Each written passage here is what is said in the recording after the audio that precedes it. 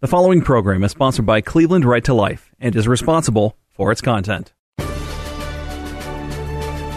Welcome to From the Median, a daily report from the front line of the pro-life movement, discussing two worldviews that are driving our culture in opposite directions. From the Median asks, which side of the road are you on? What direction do you want our culture to go? Tune in as we plan the route that takes us back to the culture of life. And now your host, Molly Smith. Good evening and welcome to From the Median, where we are concerned with the middle ground, not just to understand both sides of an argument, but also to awaken the consciences of those who are neutral or indifferent to this, the greatest civil rights movement of all times, the pro-life movement. This evening we continue our Bringing America Back to Life series. Tonight we will feature a presentation from our 2023 convention. Our speakers' ideas will inspire you with principles, experiences, and wisdom as they join us to pave the way back to life through prayer, action, voting, and education. I am pleased to introduce to you Pam Stenzel, a person conceived in rape and now on the front lines as director of Alpha Women's Center, a counseling center for women undergoing crisis pregnancies. Pam is the Client Service Director for Community Pregnancy Clinics in Central and Southwest Florida. She has produced training workshops on sexual health and relationship education, also known as SHARE, for staff and volunteers in life-affirming pregnancy centers. Her experience has taught her that before teen pregnancy and STD rates could decline, teens' attitude towards sex first had to change. Desiring to bring that change, Pam started speaking nationally full-time and is in great demand nationally and internationally. Pam serves on the board of Personhood Florida and spearheads the Living Exceptions outreach for Personhood Alliance nationally. Pam also serves on the board of directors for Safe Haven Baby Boxes and directs their national crisis hotline. You'll be inspired and uplifted by hearing this exceptional presentation, answering the rape exception with insights and wisdom from her personal experience. Thank you so much. Good morning. So good to be in Ohio, and so usually they put me like really late in the day where people are falling asleep because I'm loud and fast and used to teenagers. So good that I get to do this early with you this morning. So as you heard, I have been involved in the pro-life movement, mostly in pregnancy centers for many, many years. I started my work in Minnesota, lived in the wonderful state of Minnesota, the Minneapolis area, for 29 years. I have 3 children. They're all grown. When my youngest son went off to university, he said, "Mom, I'm going to Texas." He went to UT Austin. He goes, "I'm going to Texas and I'm not coming back to Minnesota." I said, "Good, because your dad and I are moving to Florida. I have had enough of Siberia and just needed an airport." So we moved to the Tampa Bay area. Someone maybe should have warned me a little bit about moving to Florida during menopause. That might have not been the best decision there. But I love it there and have had the opportunity since moving to Florida. And part of it is, too, because my speaking schedule was so profound that's really all I was doing was traveling around talking to kids about sex. And then it started to kind of wane a little bit well, mostly because elections have consequences. And we had a lot of work going on in abstinence education around the country in public schools. And then Obama was elected, and he hired someone to be the DHHS secretary, who's kind of involved in the Sprans grant money that went out for abstinence education across the country, a woman by the name of Kathleen Sebelius. And interesting enough, the first year after she became DHHS secretary, they were having a conference for all of the abstinence educators, all of those who had received grants. And by the way, the state of Ohio got 90% of the grants. We used to joke, it's like, why don't we all just move to Ohio? Because they have all the money for abstinence education. But they were doing this thing, and the grantees who received those grants had to come to D.C. So I get this call from Sebelius' office saying, "Will you come and speak at this conference for all the grantees?" I'm like, "Do you know who I am?" So I didn't say no, right? So yeah, I'll be there. And I didn't have to attend the conference, so I did what we do when we're speakers a lot of times, and I showed up at the hotel after the conference had started. And of course, my colleagues are there, and they said, "Pam, you won't believe what happened." I said, "What?" Kathleen Sebelius got up in front of all of the abstinence grantees and said, what you teach your kids at home about sex is all on you. It's fine. But if you're going to talk about, or you're going to do sex education and with our money in the schools, you're going to talk about abortion, birth control, and condoms, or you will lose your funding. And then she said, abstinence doesn't work. I said, she said that out loud. Because I have the stage in the morning. I got up the next morning, their grantees were all sitting there, Kathleen with her little friends from DHHS. And I said, I heard last night that someone told you that abstinence doesn't work. And I don't know what medical information you have that I am unaware of. But last I checked, abstinence works 99.9999999% of the time, and the one time it didn't work, we have Christmas. Says abstinence doesn't work. Stupidest thing I've ever heard in my life. Anyway, that was fun. I got hooked off the stage later at that point. I'm used to it. It's all good. So I had been traveling around speaking, doing all this, and then obviously COVID hit too, which kind of affected those of us who speak for a living. And then I was kind of home, and I just said, you know what? I need to go back to my roots. I want to reinvest. You know, the later part of our lives. I'm a grandma now of 2 beautiful grandchildren. And I just want to go back to where I started. And where I started was in the pregnancy clinics. Where I started was working with young women there. And so it's been a privilege to work with community pregnancy clinics. We operate 5 clinics in Florida, Naples, Fort Myers. Opened the Sarasota clinic. We literally sit in the parking lot of Planned Parenthood. It is awesome. The day we flung those shingles up. And then the last clinic that I just opened with the help of our organization, and I've been spending most of my time since 2019, is in Gainesville at the University of Florida. And I'm right across from the football stadium and have gotten to spend the last 3 years really involved with the university students. And so it's been fantastic.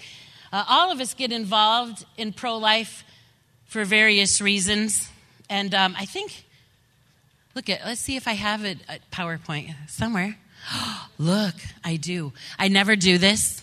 If any of you have heard me speak know this, because when you speak in high schools, you're lucky to get a mic to work. So asking them to have any other equipment.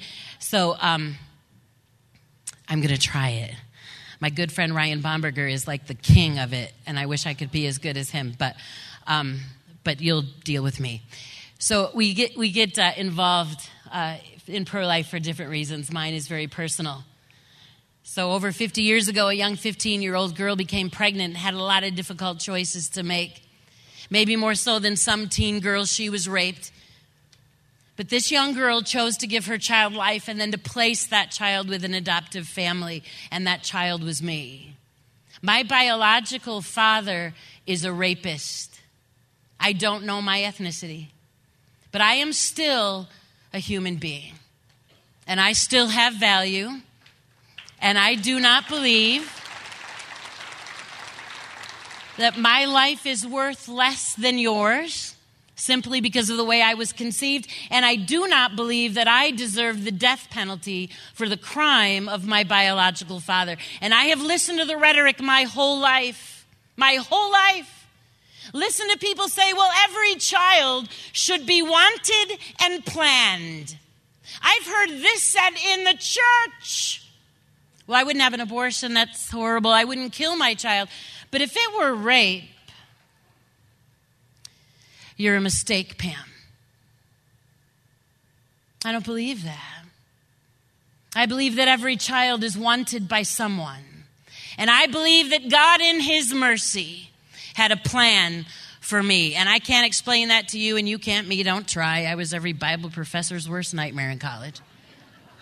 You want to talk about the sovereignty of God and free will of man? Because I have a question, and be really careful how you answer it. Did God plan me? I memorized a verse in Awana when I was little that went like this: I knew you before the foundations of the world, formed you in your mother's womb. Did that mean me, or did that just mean you? Did God look down that night in November of 1964 and say, oops, what am I going to do with this huge mistake right here? I don't really know the answer to that. I'm going to be honest with you, and I've struggled my life. But let me tell you what I do know. I know that my God is so awesome and so amazing, that he is capable of taking your worst pain, whether it was something you chose or whether it was something that was done to you. And my God can make something very beautiful come from that. That's amazing grace. That's redemption. I have not had the opportunity to meet my birth mother. As an adult, when I turned 19, I opened all of my records. I was born in the state of Michigan and lived in Grand Rapids, Michigan with my family until I went away to college. So I went to the state of Michigan. I opened up my records, and I said if she would choose to find me, that my records are completely open to her. I did find out at that time that my biological mother was not only 15, but was in foster care at the time. My life was spared by the pro-life people of the state of Michigan. Because in the 60s, abortion was not legal, even in the case of rape. I almost could guarantee you, had I been conceived in 1974 instead of 1964, I probably would have been killed by the state. So I've not had the opportunity to meet her, but I've been praying for her since I was 4 years old. She's my hero. And one day, I pray that I'm going to wrap my arms around her and get to tell her that I love her. Because she loved me. Loved me enough to give me my life. And then loved me enough to give me the next most special gift I was ever given. And that's my family. I'm the oldest of 8 children. 7 of us adopted. Every color of the rainbow in my family. We are the United Nations by ourselves. My brother, just younger than me, is the bio child, the real one. My parents tried to get pregnant for 7 years. They adopted me, and 3 weeks later, Mom found out she was pregnant, had my brother. And then never again, so adopted 6 more. So there you go. But my brother's birthday, I sent him a birthday card. I said, "Dear brother, on your birthday, I just wanted to remind you." You open it up, it says, "I was planned, you were an accident." We tease each other a lot in my family. But I know that amazing family was a gift from a very scared 15-year-old girl. And I will forever be grateful to her for that. I have spent my entire life walking alongside women experiencing an unplanned pregnancy. Because I know that what my birth mom needed in that horrible moment of trauma, what she needed in the probably, and I pray to God, was the most traumatic moment of her life. What she needed was not to have me ripped violently from her womb, was not to repay violence with more violence. What she needed was someone to love her. What she needed was someone to come alongside of her and to say, "We're going to be here for you. We're not going to walk away. We're going to walk with you every step of this journey to bring help and hope." I have held children in my arms that I have saved from the death camps of this nation by merely walking alongside their mother and saying, "I can help you. What do you need? We'll do whatever it takes. We're going to be right here." I had the privilege of sharing my story in high schools all over the country and around the world. And then shared my story with anyone who would listen. And I got a call from a woman by the name of Rebecca Kiesling it's probably been more than a decade ago now. And Indiana was having an election, and there was a representative by the name of Murdoch who made a comment that children who were conceived and raped were planned by God. Of course, the media and the same folks, Murdoch is a horrible person. He said God plans rape, which is not what he said. And so Rebecca said, Pam, come to Indiana. We need to do a press conference. We need to continue to remind these people that when you talk about the rape exception, that you're actually talking about people. This is not a political issue. These are human beings' lives that you're speaking of. So I go, and I met a young woman by the name of Monica Kelsey. Monica Kelsey lived in Indiana. She was conceived in rape, abandoned as an infant. She was a firefighter and paramedic, but she wanted to start sharing her story. Pam, I want to be able to tell people my story. And so Monica and I kept in contact, and I got a call to go to South Africa. I was doing a 2-week tour in Johannesburg and Cape Town, and I said, listen, Monica, come on. If you can pay for your flight, I'll take care of you once we get there. And then while I'm speaking, I will give you time to tell your story, and you know, we'll spend 2 weeks. Please, Lord, I need to spend 2 weeks with this woman in the same hotel room. Give us grace, and we're going to get through this. It's going to be awesome. Listen, it was amazing. It was a God thing. We end the tour. We're walking into a church in Cape Town, South Africa, and built into the side of that church on the outside wall was what looked like a bank safe deposit box, and it said baby safe. And I'm like, we're both like, what is that? They said, we had so many children abandoned, the pastor told us, around this church. And the last one, some boys were playing soccer, and a garbage bag kind of began moving. And these young boys went over to it, and there was a little infant boy, placenta still attached, in that garbage bag. His life was spared. He was adopted by a church family. They named him Moses. And the pastor said, no more, not on my watch. And so he built this device into his church that when a mother would open that door, an alarm would sound. They would place baby inside this temperature-controlled device. When she shut the door would lock. And in Cape Town, it was too long. It was 10 minutes. But within a period of time, someone would be at that box to retrieve that baby. Monica's flying back on a plane. And she said, why don't we have these boxes in the United States? And on a Delta napkin, returning from Cape Town, South Africa, Safe Haven Baby Boxes was born. And the first box went into her fire station in Indiana. Governor Pence signed our initial bill. And today we have 135 Safe Haven Baby Boxes in 9 states. We're working in other states to bring them there in order to spare babies from abandonment, illegal abandonment. Yeah.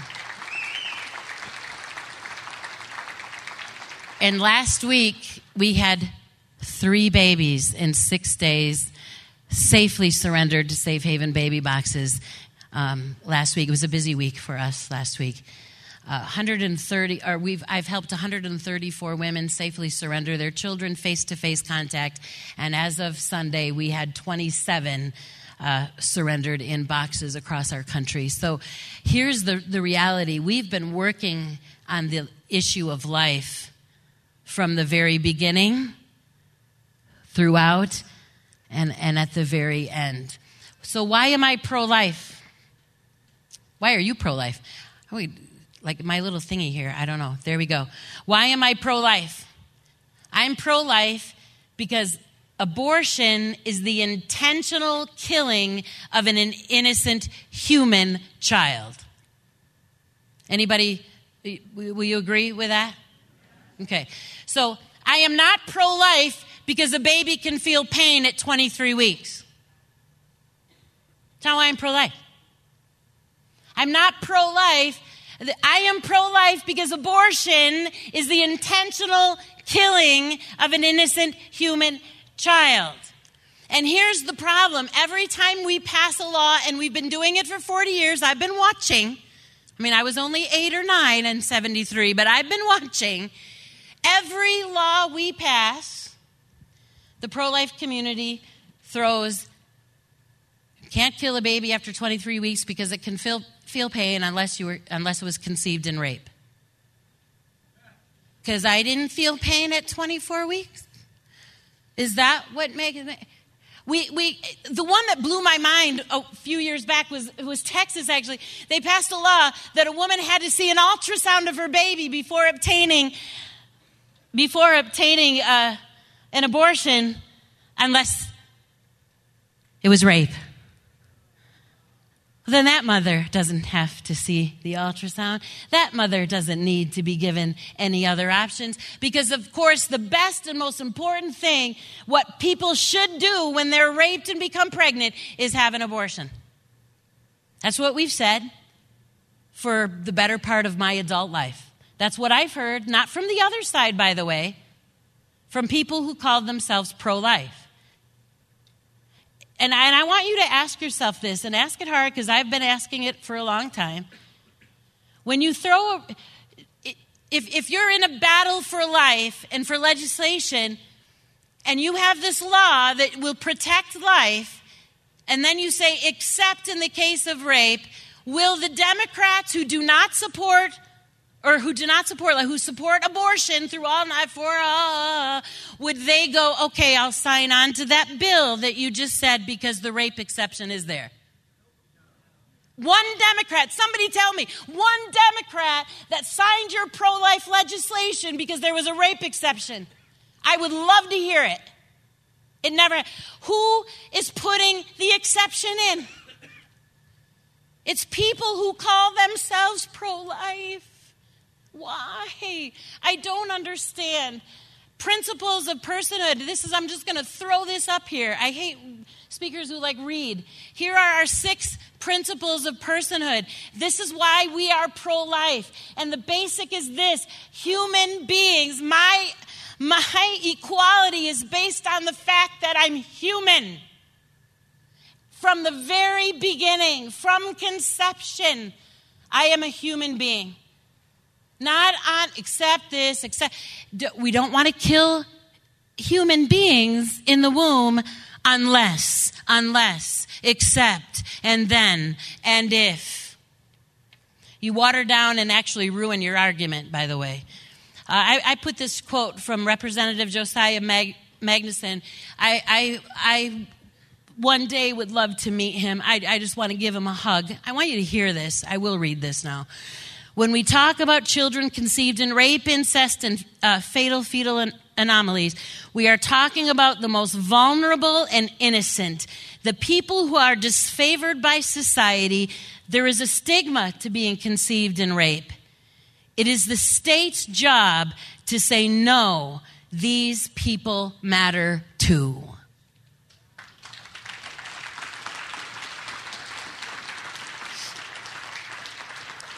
I have been called the spawn of Satan.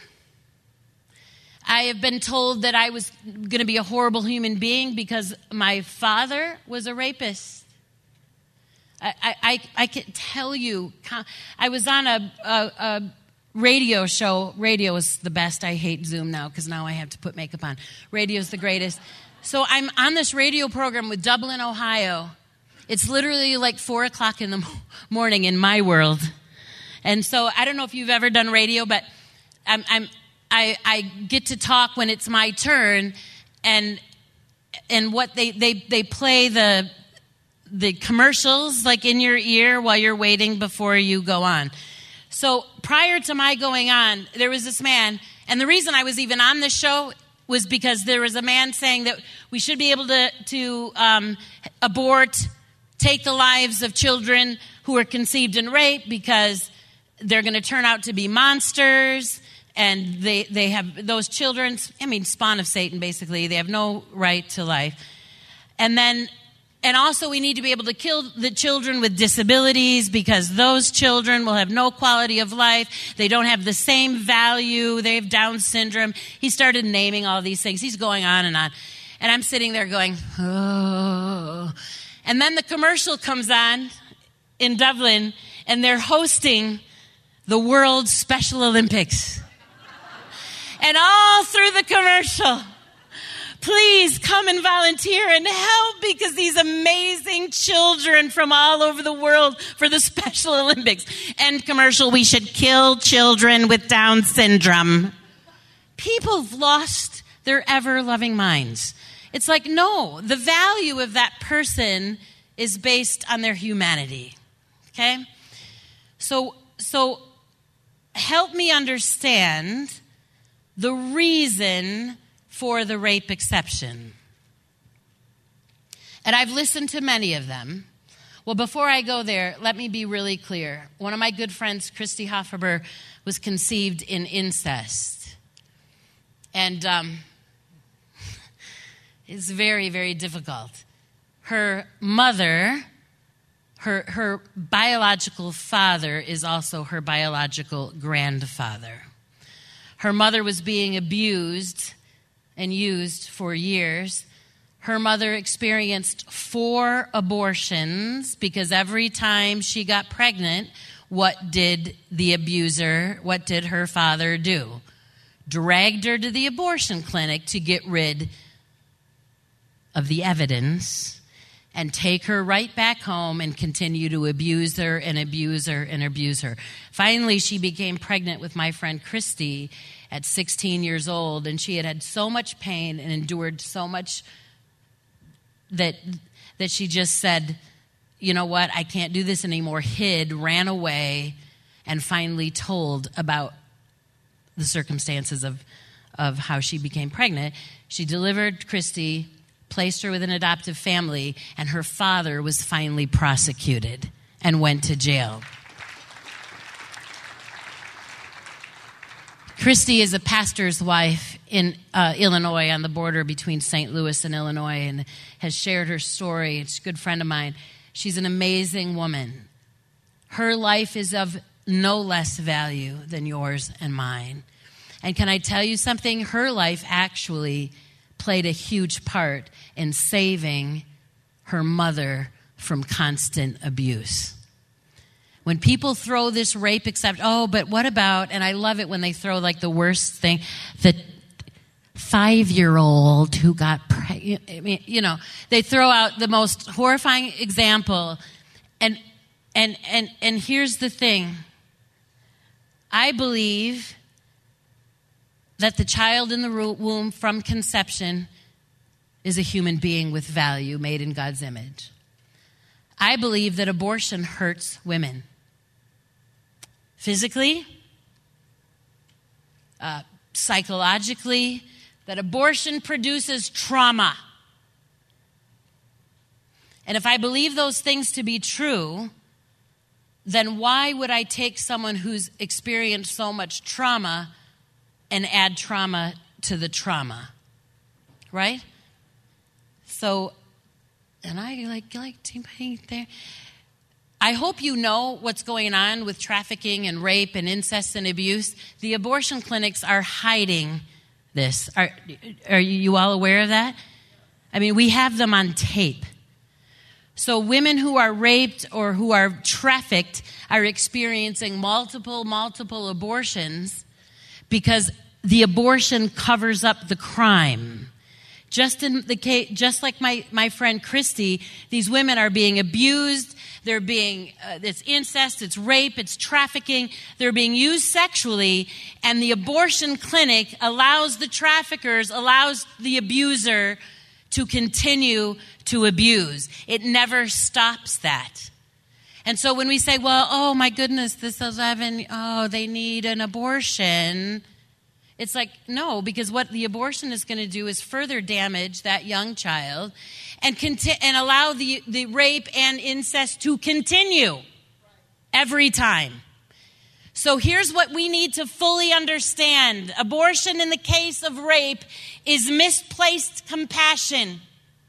When you advocate abortion in the case of rape, you are taking the life of an innocent child. You are further harming the mother. You are adding trauma to her trauma.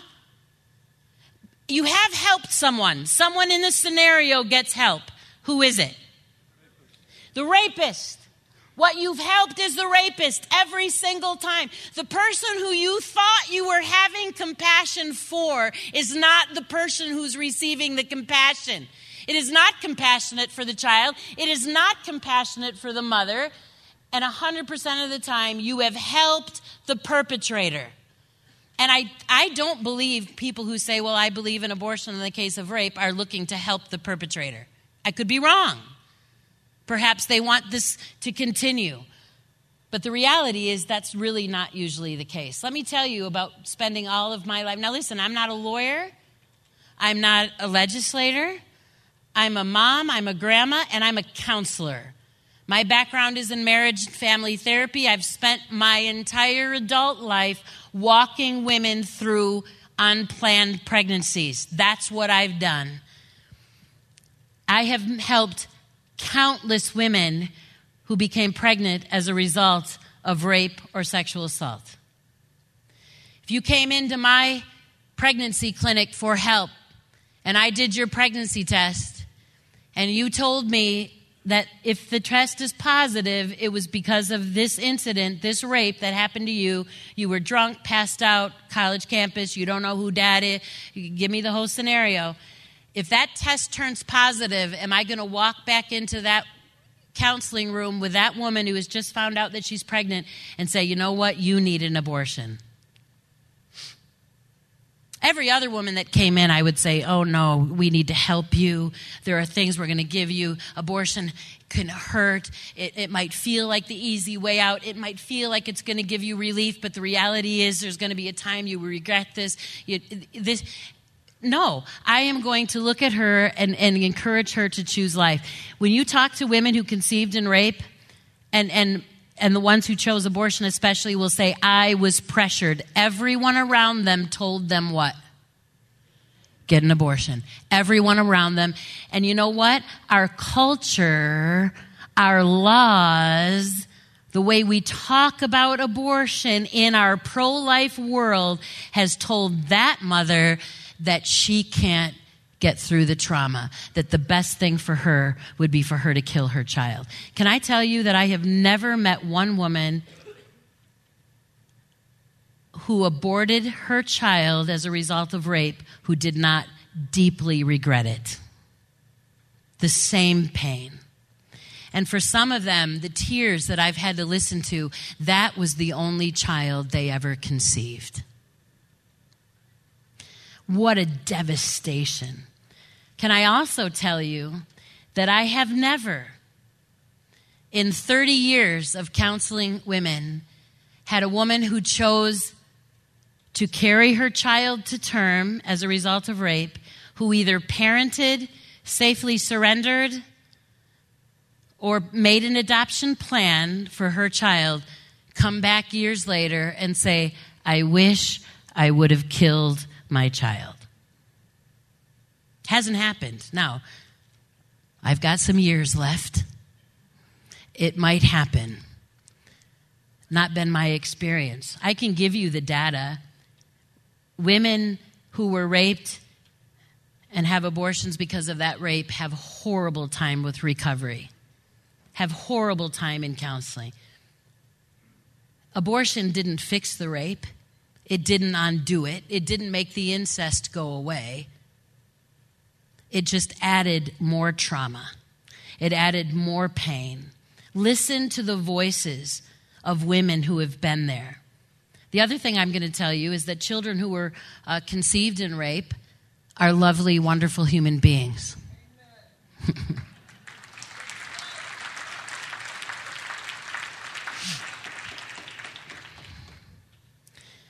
And so when I listen to the talk, and you have to learn not to watch people's Twitter and Instagram crap because, just comes out of that. Just and it's really even hard to answer it properly. But just recently, Live Action had put something up, and I'm reading the responses of people.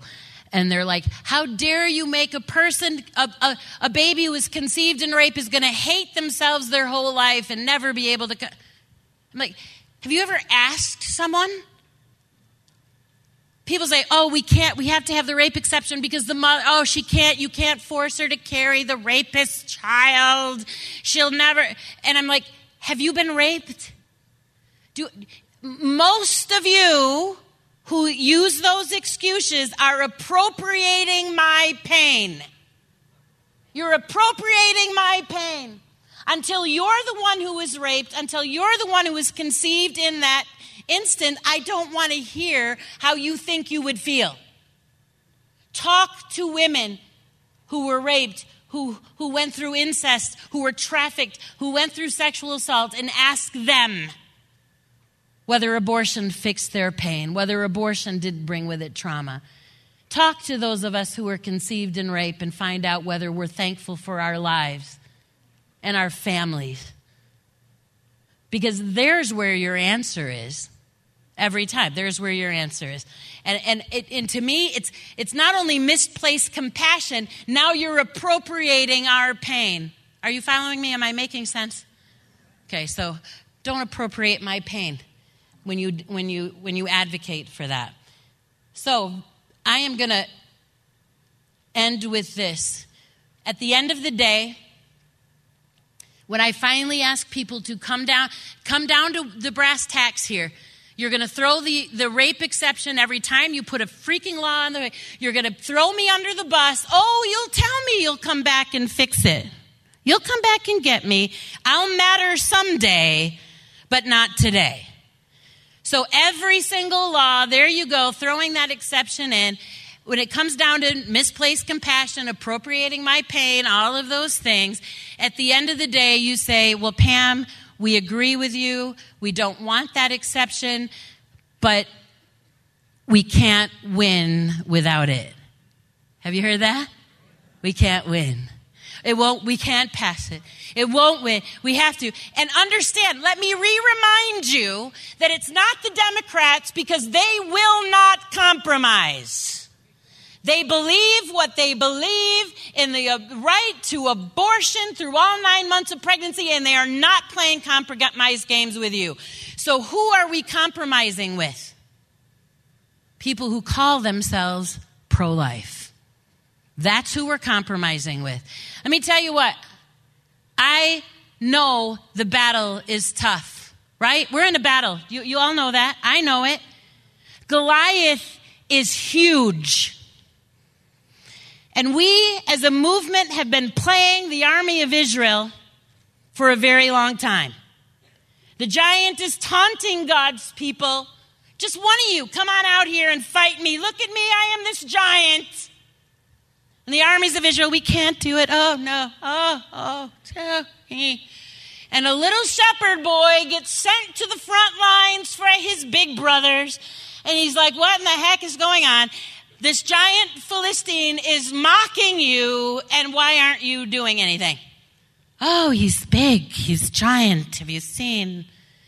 David's like, I'll go. So little David, I'm going.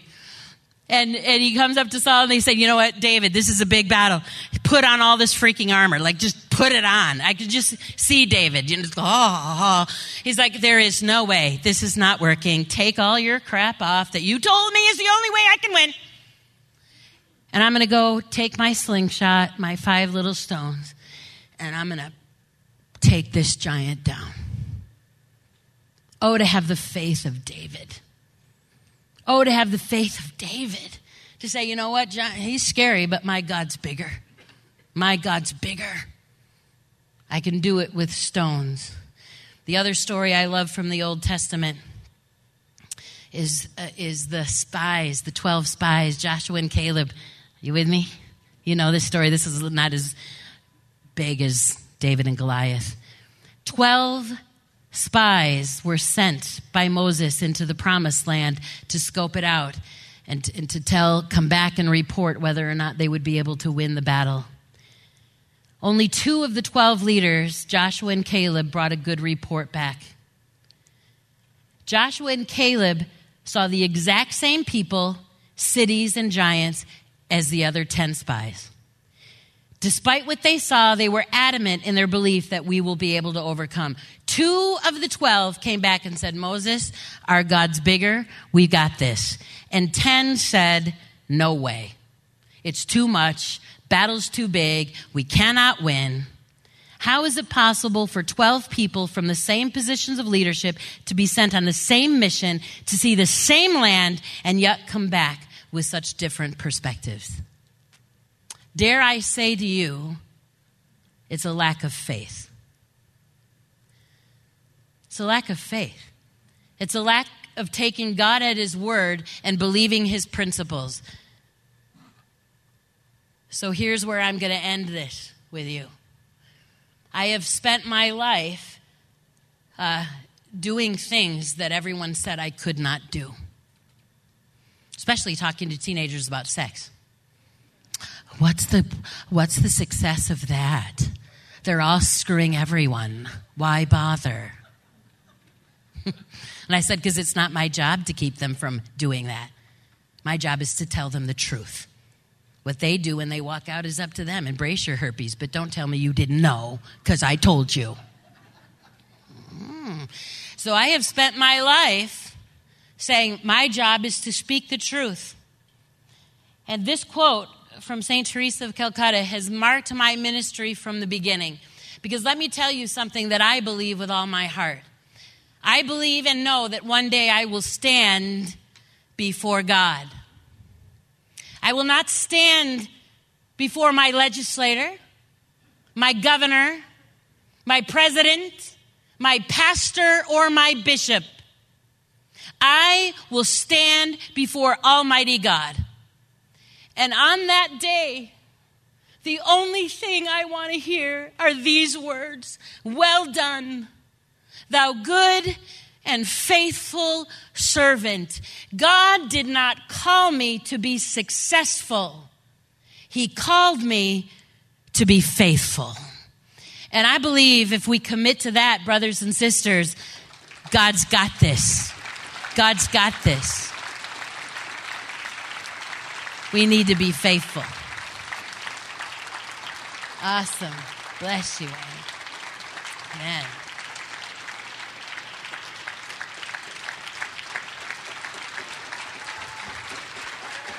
Hey. Thank you. Bless you.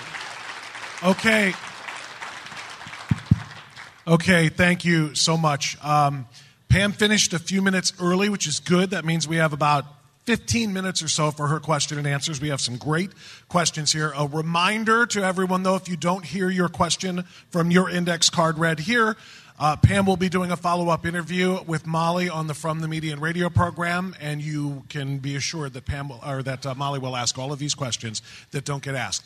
Pam, I'll stay here so that you can see where I am as I read these to you, and I will sit so I don't block the people behind me. And our first question, this is actually repeated, Pam, on multiple cards. I'll just ask it from one. How and when were you told that you were conceived in rape? Have you always been a woman of faith? God bless you. Oh, so awesome. These are fun questions. So I always knew I was adopted, right? In our family, even though I was the first one, it was just what we knew. It was, in fact, I went to kindergarten probably and went, "My name's Pam, I'm adopted." Because, it's awesome, right? And then I started to realize not everyone thought it was as awesome. So I knew that. I was given non-identifying information about my biological mother. My parents shared all of that information with me. My birth mother was Irish, English, blonde, blue-eyed, 5'2", 15. And I turned out a little dark. I went gray, so now my hair's whatever color I want it to be. But but I'm darker. I have very dark eyes, Anyway, and I grew up in West Michigan. I grew up in the lovely town of Grand Rapids. And in my day, because I remind you I'm old, it was very Dutch. Anybody been to Grand Rapids? Everybody's name was Vandersma, Van V. And Dutch people are tall and blonde. All my friends, it's like one of these kids is not like the other. So, it's always kind of like, what in the world? So that was my mother's side. On the father's side, there was nothing. There was one word under ethnicity. It said American. I'm like, I don't know what that means. So, actually, I was hoping it meant American Indian, and if I could prove it, and there's a casino attached, there could be money involved. But I will tell you that I have far more Indian in me than Pocahontas. I know that. There is no way she is more Indian than me. But the nice thing is I get to be whatever I want, right? So as the eldest of many adopted children, we had the same lovely caseworker who had to come and do home studies. Any of you who have worked or have adopted know the little deal. You get the baby, and then the caseworker has to come and check out everything's going well. So Miss Arts was our caseworker through my two brothers that came from Korea. Now, I was about 4th or 5th grade when we got our first brother from Korea. I went to all of my friends in 4th grade because we picked our brother up at the airport. We are going to the airport to pick up our brother. Doesn't everybody get their brothers from the airport? Because that's where mine came from. So Miss Arts would come, and Mom would be like, everyone on your best behavior. Miss Arts is coming. Like, no, we're going to tell Miss Arts we don't want the new brother, and she can take him back. So I had a relationship with Miss Arts. And when I was in high school, Miss Arts retired. She had cancer, so we knew that she probably wasn't going to be living long, and retired from the St. Louis Baptist Children's Home. And they had a big picnic for all the families that she had helped, all the adopted kids and the families. And it was a lovely picnic. There were a whole bunch of us. And I realized this might be the only time I get to speak to Miss Arts, and I cornered her, and I said, Miss Arts, why don't I have any information about biological father? And Miss Arts said, Pam, your mother was in foster care when she was 15, and she was raped. So at 16 or 17, I don't know, junior and senior in high school, I found out the circumstances of my conception. And I'm telling you, I struggled theologically because it's who I am, right? I had a lot of questions for God. I had a friend, one of the mean girl friends before we had Instagram, give me a paper done by a Kelvin College professor that parents shouldn't adopt children because they were born out of fornication or something worse, and they would not be one of the elect. We would not be able to go to heaven because of the circumstances of our conception. And I just went, how can that be true? Right? So it was a big struggle with God, and I think the biggest struggle between God and I was, did you plan? Do you have a plan for me? Did you know from the beginning, or did you just kind of go, oops? You know, okay, this happened, now let's do the best we can with the giant mess. And, you know, those are theological questions that aren't easily answered. But what I do know is that God uses even the most painful circumstances in our life to do amazing things. It's called redemption. It is redemption. I am an in-your-face to Satan. Satan, you meant for death, destruction to come out of this horrible act. I'm going to, in your face, bring redemption. So, yeah. Thank you. The next question, Pam, is what do you say to those who argue that a mom who is raped does not need to look at her rapist's face every day? Wow. A mom who is raped does not need to look at her rapist's face every day. Well, first of all, mom does not have to parent this child. There are myriads of options for all women when it comes to pregnancy that don't involve killing their child. She could make an adoption plan, and she could hand this baby off to an amazing family. Do you realize that that infertility among women in the United States has increased by over 500%? We have 1.5 million couples waiting for babies. Infant adoption in the United States is very difficult. When we have a safe haven surrender, my freaking hotline, and please don't call me. I want to adopt a baby. Get in line. We have 800 families waiting for every baby that becomes available under the safe haven law. Do you understand that? So you do not have to parent your child. You can take that child and make an adoption plan. You can walk into any fire station or hospital or whatever facility your states allow and hand that baby to that firefighter, or you can find a box and do it completely anonymously, right? So that's insane. Then, again, when people say, how did you word that? A mother who's been raped has to look at the face of her. Again, don't appropriate her pain. Ask the woman who's experienced it. And I got to tell you, and I know you've had others speak here who were moms whose their child was conceived in rape, who will tell you that is not the rapist child, that's my child. I can't imagine. Find me the woman who would say a year, 2, 5, 10 years after she had her child conceived and raped that she can't look at the child because she sees her rapist all the time. It's insane. It's craziness. Yeah. Glad you mentioned safe havens again, because we have a couple questions here about safe havens. Number one is, who and how does an institution obtain a safe haven box? And 2, in what states are safe haven baby boxes? How do we find out? Okay, so you can get Pam's almost answer, and then you can go to shbb.org. And actually, that website is in my bio in your program, Safe Haven Baby Boxes, shbb.org. And there will be exactly how you do that, how you change your state law.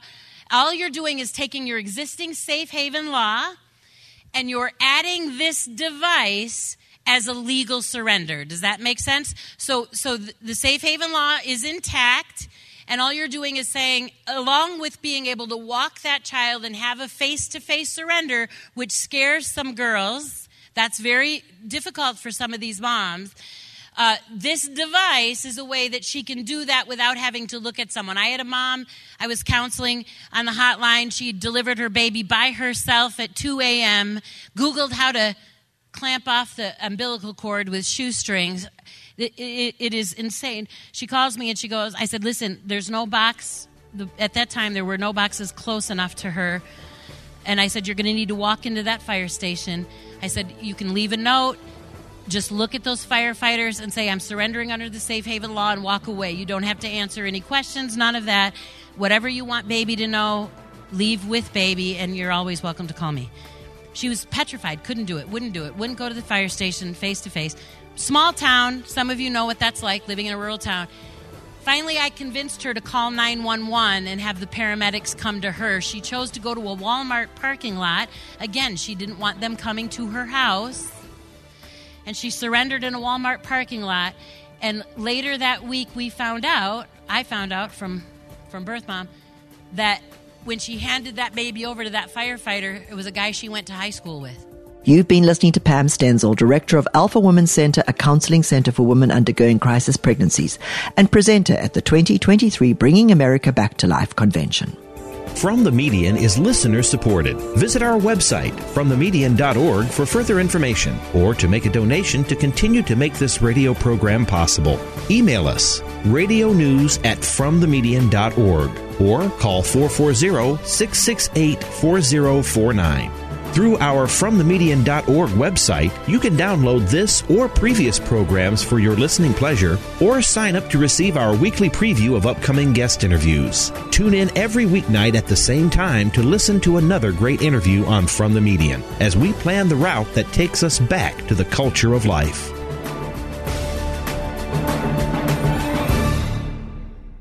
This program has been sponsored by Cleveland Right to Life and is responsible for its content.